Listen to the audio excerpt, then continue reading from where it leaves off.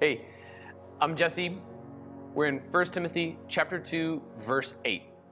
Tomorrow, we'll see some of Paul's instructions for how women are called to serve in the context of the church. We're going to arrive at probably the most difficult verse to interpret in all of Paul's writings. But today's verse is verse 8, and it's very simple to understand. This is 1 Timothy chapter 2, verse 8. Therefore, I want the men in every place to pray, lifting up holy hands, without anger or argument. So, in this portion of text, his instructions to women get most of the press time because they're very controversial. But we often skip this verse. We neglect this verse. In verse 8, there are expectations for men to, in every place, it says, meaning all the congregations, not just where Timothy was pastoring, but this is throughout Scripture. I want all the men to pray, lifting up holy hands.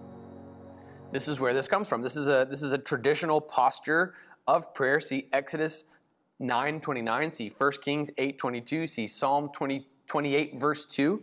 See Psalm 63 verse 4. See Isaiah chapter 1 verse 15. See Luke chapter 24 verse 50. The act of praying while lifting up what are called holy hands. This is a biblical precedent. This is why people will lift their hands in church, during songs, during prayer.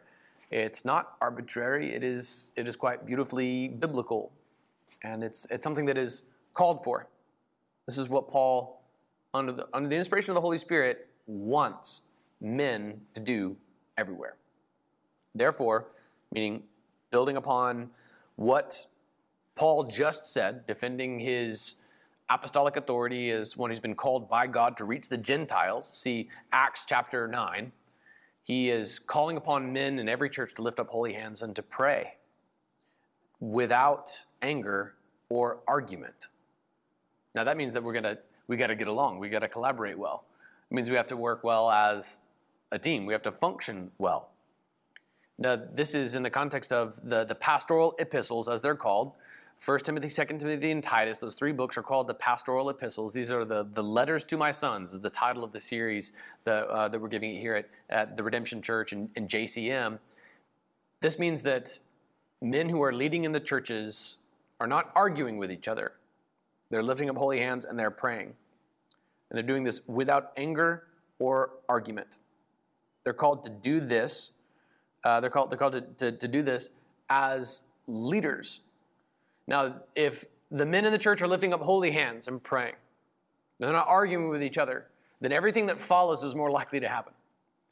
Men, the pastoral epistles expect you to lead. So does the book of 1 Corinthians. So does the book of 1 Peter. So does the book of Ephesians.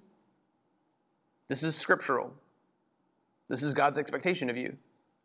So without arguing, lift up holy hands and you pray. Pray for your brides. Pray for your churches. Pray.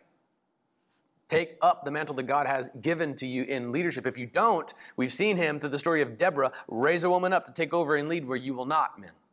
They're perfectly capable of taking over and leading. Oftentimes, egalitarians will point to Deborah to make their case, when Deborah is the most literally militant complementarian in the history of the world.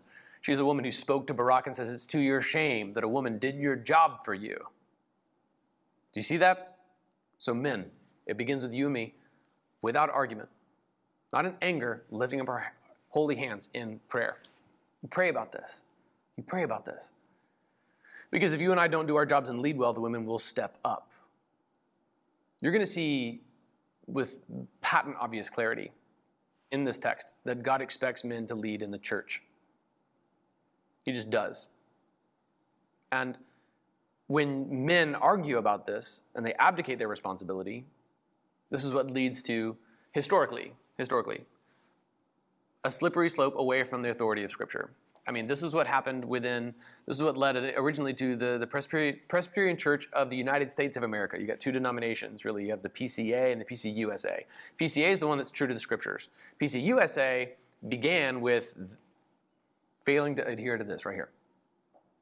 When you begin to get away from gender roles within Scripture, what follows that's usually the first step, but then what follows that is any number of permutations of deviations away from Scripture, from embracing from embracing a reversal of gender roles within the prescribed leadership of the church.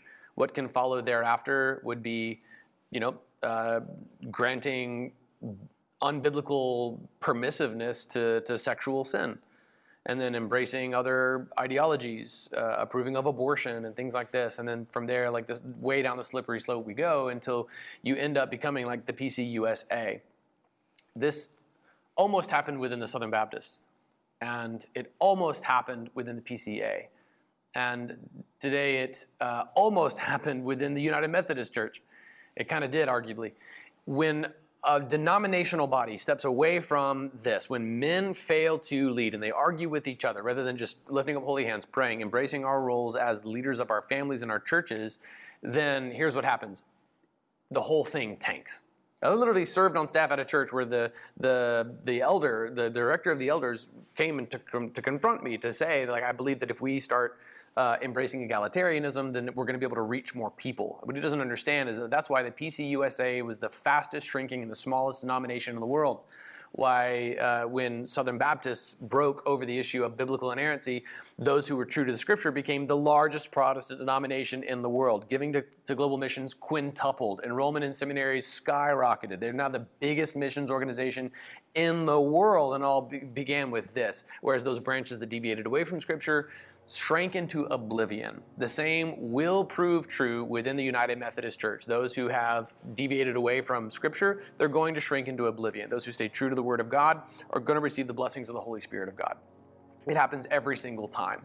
I know this, even here, especially here, as we were trying to buy properties from what remains of the husks of the United Methodist churches in our area. All 5 of the buildings that I have toured to try to buy for the Redemption Church have rainbow flags draped over their altar like an idol. But it begins here, men. It begins here. When you deviate away from what God tells us to do, the church will shrink. I don't care how politically unpopular it is. We choose to be true to the Word of God, even if that puts us perfectly at odds with the culture that is around us, because it is better to be true to God and forsaken by people than to forsake God and be true to people and then stand in judgment before God. So it begins here, men. Lift up holy hands. Pray. Don't argue about this. This is what God told us to do. We don't get angry about this either. It's simply what we are instructed to do.